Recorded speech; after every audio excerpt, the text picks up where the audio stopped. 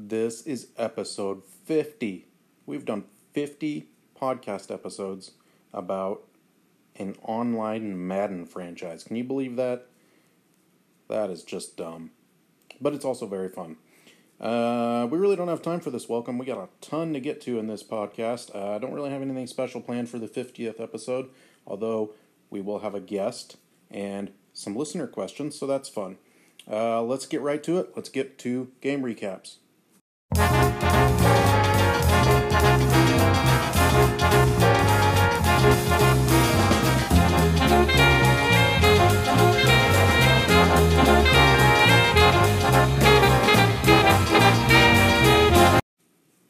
So, I'm not going to cover any recaps from the regular season that I may have missed.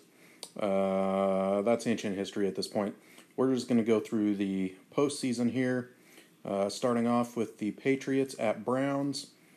Of course, the Patriots and Browns in the AFC, the only two user teams in the playoffs.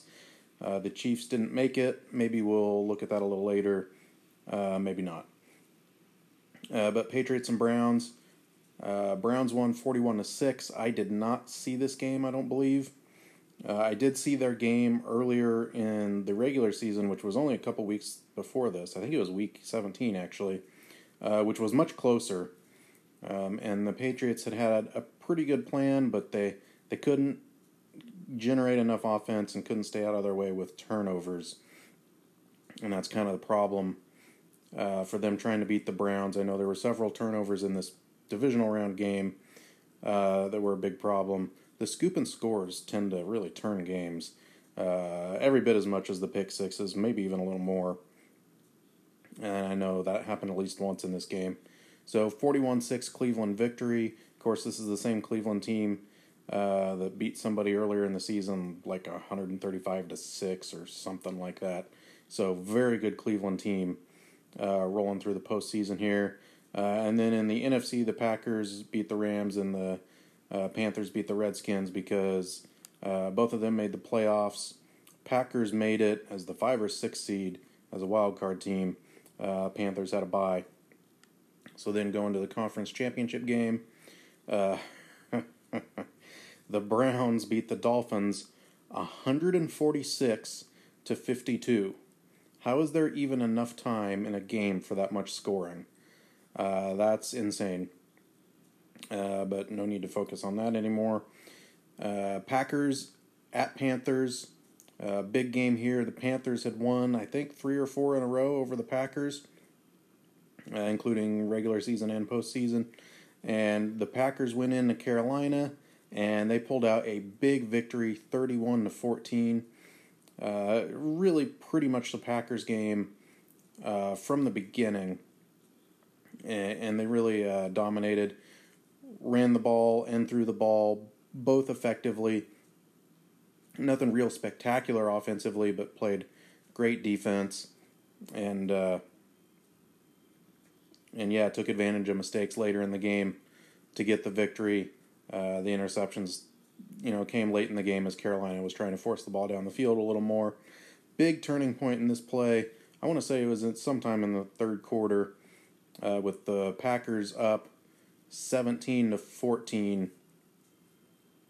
No. 24-14, maybe. They were up by 10 at any rate. And the Packers threw the ball on a down when they really didn't need to throw the ball. And Daniel Carter, the rookie, he's been doing this about once a game. Didn't see anywhere to go with the ball, so he just decided to throw it. Just throw it somewhere. Got to throw it. And threw it to the running back, and the safety that was covering him for the Panthers undercut the route, and it hit him directly in the hands, and he dropped it. It would have been a pick six. It would have made it a 3-point game with lots and lots of time left. That's a really, really big turning point. You can say, yeah, it didn't end up very close, but sometimes those moments earlier in the game that would have just changed the whole trajectory of the game and how you're playing, because you're only down 3 instead of 10 or something like that. Those are really important moments, and that's too bad for the Panthers because they got great players everywhere, and for them to just drop an interception is kind of out of character. But Packers closed it out and went to the Super Bowl. So in the Super Bowl, we had the Browns and the Packers. And on Twitter, they're calling this maybe the best Super Bowl ever. I don't know if that's true, but I will say the last minute of the game was one of the most action-packed minutes I think I've ever seen. The way this game went was really close all the way through, back and forth. I think it went 7-0, then 7-7, then 14-7, then 14-14, then 21-14. So I'll just cover what happened at the end of the game, the last 2 minutes really. Tied at 14, late in the fourth quarter, under 2 minutes to go. The Browns were driving into Packers territory, getting really close to field goal range, and the Packers starting to try some things, try to get a little more aggressive, try to slow down this drive because they didn't want to give up the game-winning field goal with no time left. And the Browns found a break in coverage and got the ball to, I think it was Jarrett Wesley, on a streak down the hash mark, and that gave them the touchdown to go up 21-14, and I can't remember how much time was left. Not a whole lot, 29 seconds maybe, somewhere around 30 seconds.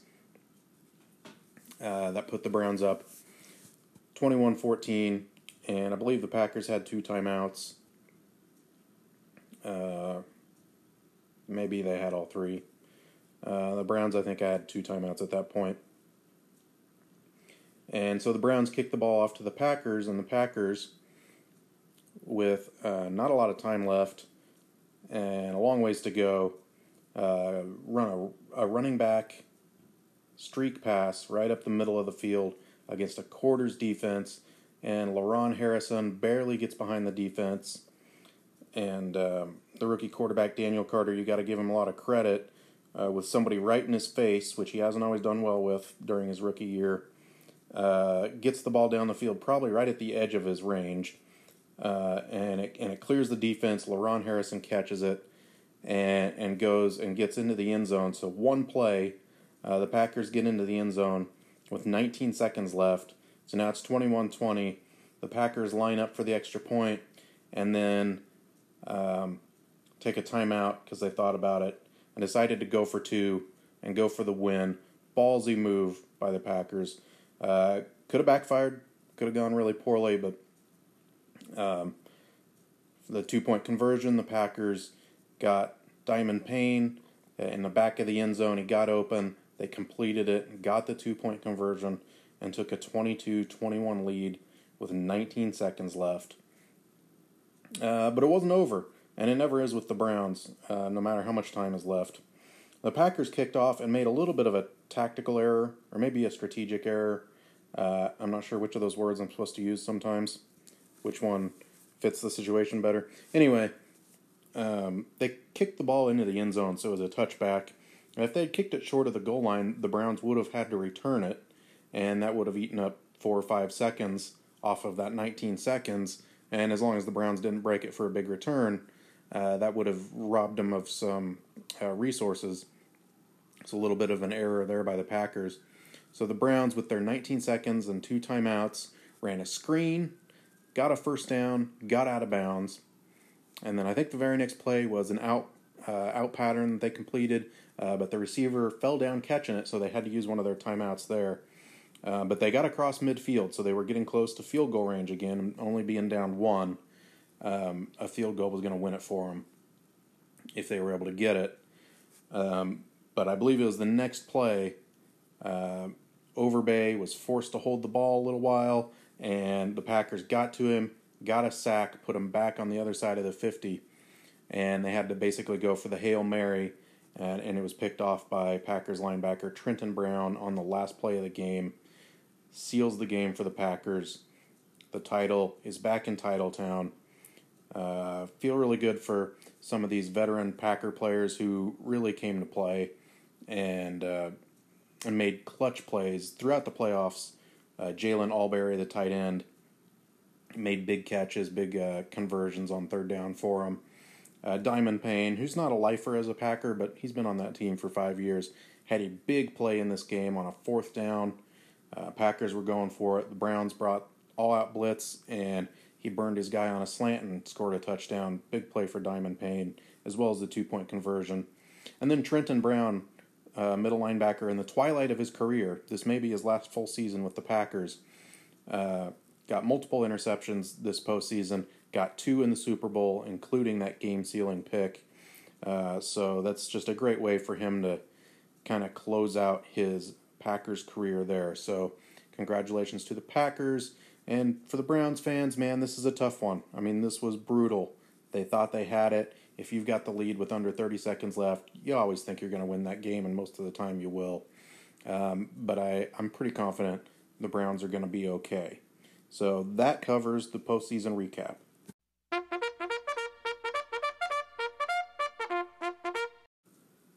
All right, let's cover the development traits and the award winners for this past season. I'll start with the Packers here. Daniel Carter at quarterback, the rookie, won Rookie of the Year for the NFC. Went to X Factor. He's got a bazooka arm, which is interesting because his arm is not the strongest in the league. He's moved up a little bit. Throw power at 90, so not too bad.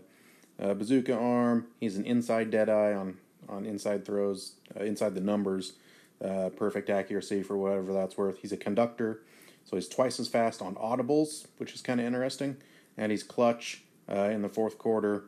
In close games, he can get into the zone a little easier. So that's good news for the Packers. I think the only other development trait news for the Packers is rookie kicker Jeffrey Queenan. He revealed as a star, so star kicker there. I'm not remembering exactly where we left off with some of these, but I believe I may have covered this, but I'll go over them anyway. Deacon Davis for the Panthers, the defensive end, went to X Factor. He's an unstoppable force as a 25-year-old defensive end. Got good quickness here. This guy, I believe, he's a power rusher. Those guys are really nice. Unstoppable force, so he's going to get away from blocks a lot easier. Unfakeable, and he's a power specialist, so extra good power moves, essentially. And defensive tackle Nathan Phelps, I believe he was a rookie, revealed as a star. So good news for the Panthers there. He'll probably move up in the years to come. Going to the Chiefs. Strong safety, Raisin Beard. It's actually Rajon, but it was auto-corrected to Raisin one time, and I'm sticking with that because that's just funny. Strong safety, Raisin Beard, gets his first ability, so we'll look at that real quick. He's a strip specialist, so he can still tackle effectively while trying to strip the football. That's interesting for a safety to have. That could be kind of fun. Kind of wondering, he's a kind of a bigger, he's a run support strong safety, and not as fast as we've wanted with safety. So maybe this guy's a Jamal Adams kind of guy that they're going to blitz him a bunch, get him up near the line of scrimmage, let him make tackles and things like that. So that's exciting for the Chiefs. Let's try to hit all the Chiefs here. Middle linebacker Rashawn Roland went to X Factor. This guy piles up the tackles. I suspect because the Chiefs' defense is on the field all the time. But really good player here, and he's at a 97 overall at this point. 85 speed, 85 acceleration. I mean, this guy's very quick. No wonder he's a tackling machine. He can get around the field. He's a momentum shift. I remember this from when Bobby Wagner had it. When they entered the zone, all on-field opponents are knocked out of the zone or lose any progress towards entering the zone, which is kind of fun. And he gets that by making hit stick tackles. If I remember right, he's got to make quite a few, like 5 or 6. He's also a secure tackler and a run stopper. So, really good player against the run for the Chiefs. And then defensive end, Sherrod Williams to Superstar. Let's look at him real quick. He's a 27-year-old defensive end. 83 overall at this point. Looks like he's got good quickness, 82 speed, 83 acceleration. Became a superstar. This is his 4th year in the league. And he's a goal line stuffer. That's kind of interesting. Defenders with this ability use faster run shed moves for a better chance at shedding blocks within 5 yards of the goal line. So situational, but useful. That's kind of interesting. Also, the little tag here, his face on that does not match his face at all when you go to the player card, which we've seen a lot of that. That's weird, and it kind of bothers me, but whatever. Let's look at what's going on with the Patriots. Mario Kruger, the quarterback that started out not great for them, but they've been working with them for a couple years now. Mario Kruger is up to superstar. This is a 25-year-old quarterback. He's an 82 overall at this point. Big dude, 6'6", 220, 221 to be precise. He's a lofting deadeye and a long-range deadeye. So yeah, if you're going to have a 6'6" quarterback, you hope he can really launch the football. Let's see if we got any other Patriots to talk about. Doesn't look like it. So then, for the Panthers, Kamal Landrum at receiver moves to star, which I could have sworn he was higher than that, but I guess not. Seems like he's been on that team for a really long time. And then, looks like that's about it. And then for the Browns, a couple of players.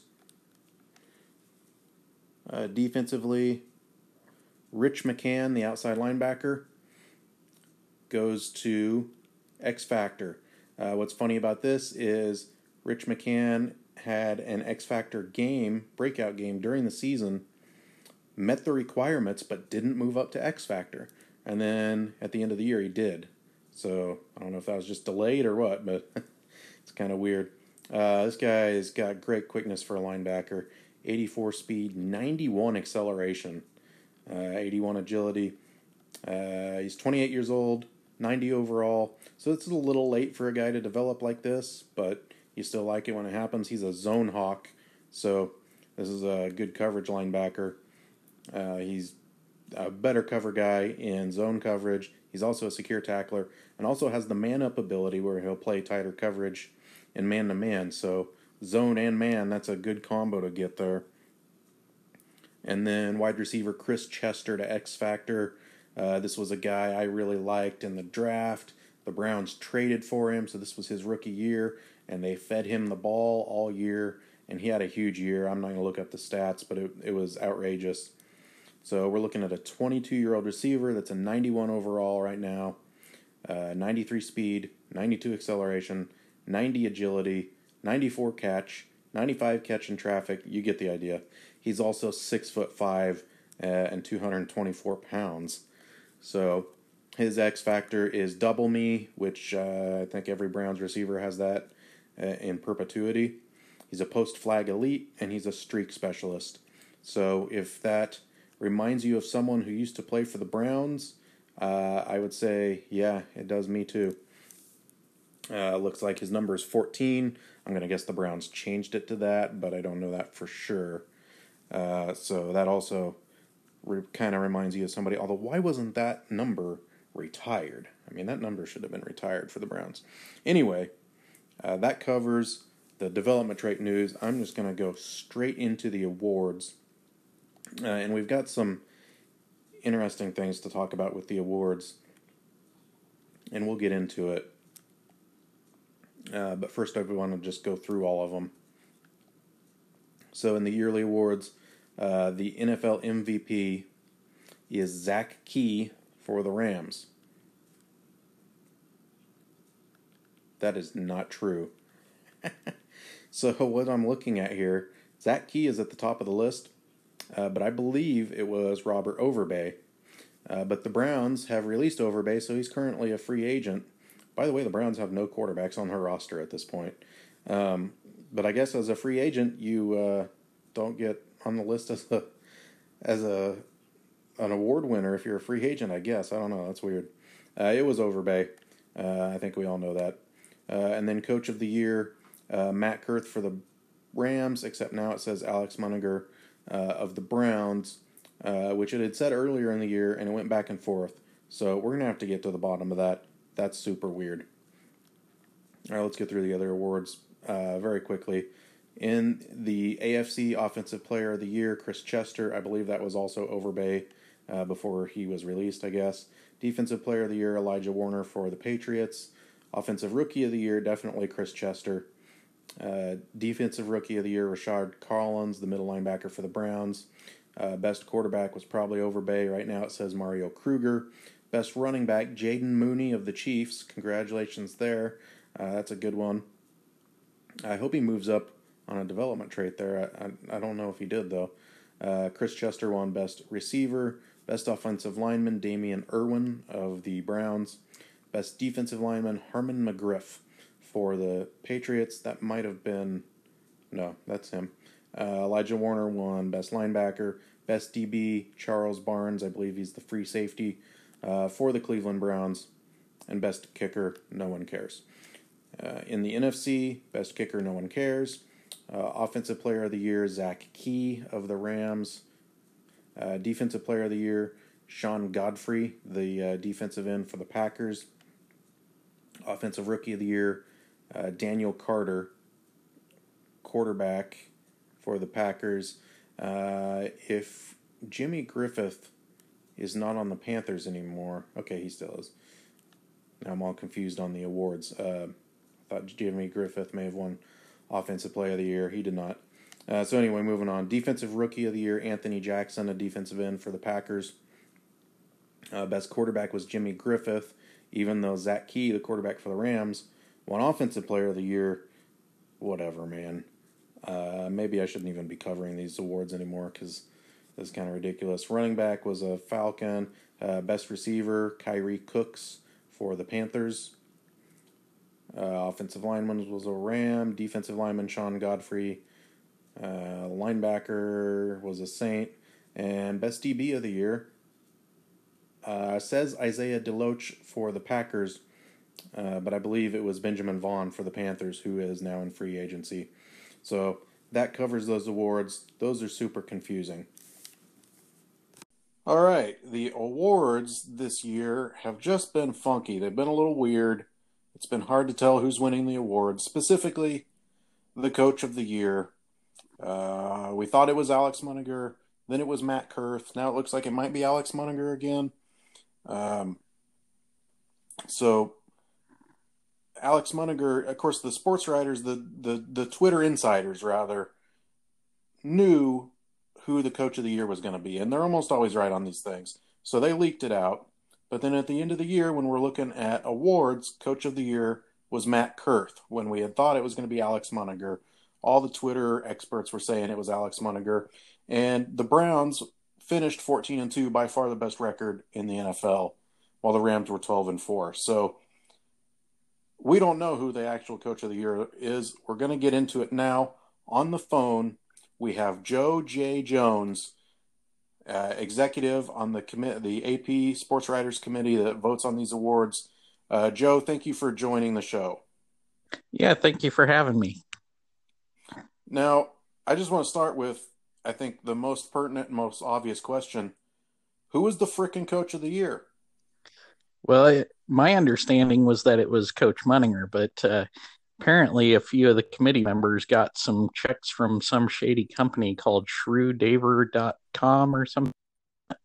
And so now it looks like the award, the actual trophy, is given to Matt Kurth. So I don't know what's to Coach Munninger. So the trophy is going to Matt Kurth of the Rams. That's my understanding. Wow. Well, at least we have some clarity on that. So you said, so some committee members changed their vote? Is that what you're implying here? Yes, that's what I'm implying. It was this thing. We all just got a random letter with a check, and it said, vote Matt Kurth in the memo line. I didn't cash mine, but apparently some others did, and now look where we're... And where did you say these checks came from? ShrewDaver.com. I don't know what that could possibly be. That's got to be neither. Yeah, it's got to be some Rams fans or maybe somebody in Matt Kurth's camp. This can't be legal. It might need to be checked into. Yeah, that's what I'm thinking, but I'm also thinking it might be connected to those Chiefs games. Yeah, we're looking into that. So far, I have not made any connections between awards and the aliens and the games that are being played over and over again, but maybe I need to dig deeper. Um, Yeah, Go ahead.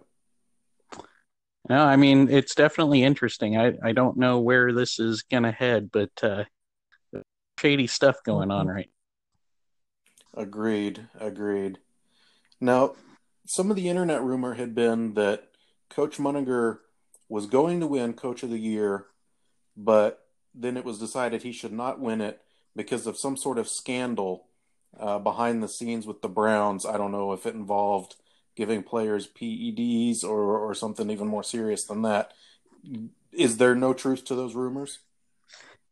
Well, I can't say there's no truth to the rumors, but I'm not aware of too much. I will say this: it's a little bit shady how quickly Miles Brown was traded right after he let that touchdown go in the Super Bowl to lose the Browns. So there may have been some back end payoffs to some of the players out there, that's for sure. Wow, this is very disturbing stuff. And I gotta say, I don't think the AP is handling this very well. Um, Being affected by checks and letters and being distracted by all the things going on with the Browns, shouldn't the award just go to the coach that does the best job? You would think that, right? But there's a lot of money involved in these things. And it probably cost Coach Munninger a pretty penny to be in it. Coach Kurth probably made a little difference on that. So who knows? Mm, I had not thought about that. I know Coach Munninger's always very upset when he doesn't win that award, more upset than the other coaches are when they don't win it. I wonder if that is a big escalator in his contract. It seems like it might be. Hmm. Well, that's another thing that we need some of the Twitter geniuses to figure out for us, I guess. Well, I think we've learned about all we could hope to learn. Is there anything else you can tell us about this controversy in the AP award system? Well, I can't think of anything off the top of my head, but there sure is some stuff going on around the league that we're trying to tap into. But there seems to be an NFL deep state in play here, and we've got several investigative reporters on this, so we'll get to the bottom of it.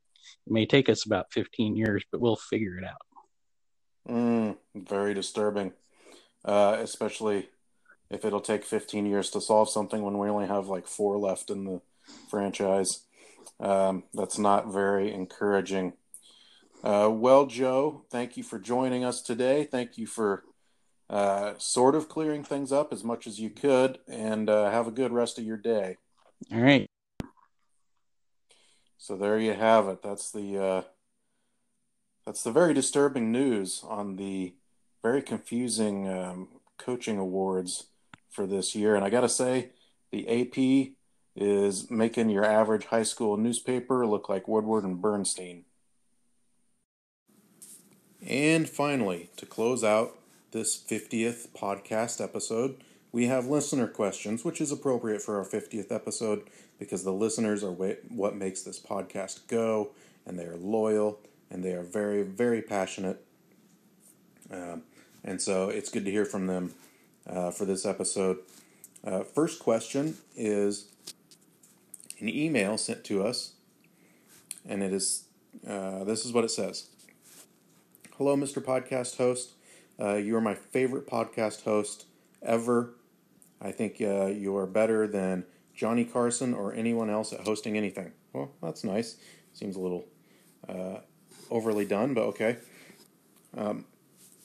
My question is, after watching the Packers coach brilliantly coach his team to a Super Bowl victory and make the courageous move to go for two and go for the win, and after seeing that he won People Magazine's Sexiest Man Alive for the 19th time in a row, I just want to know if you know if he is available.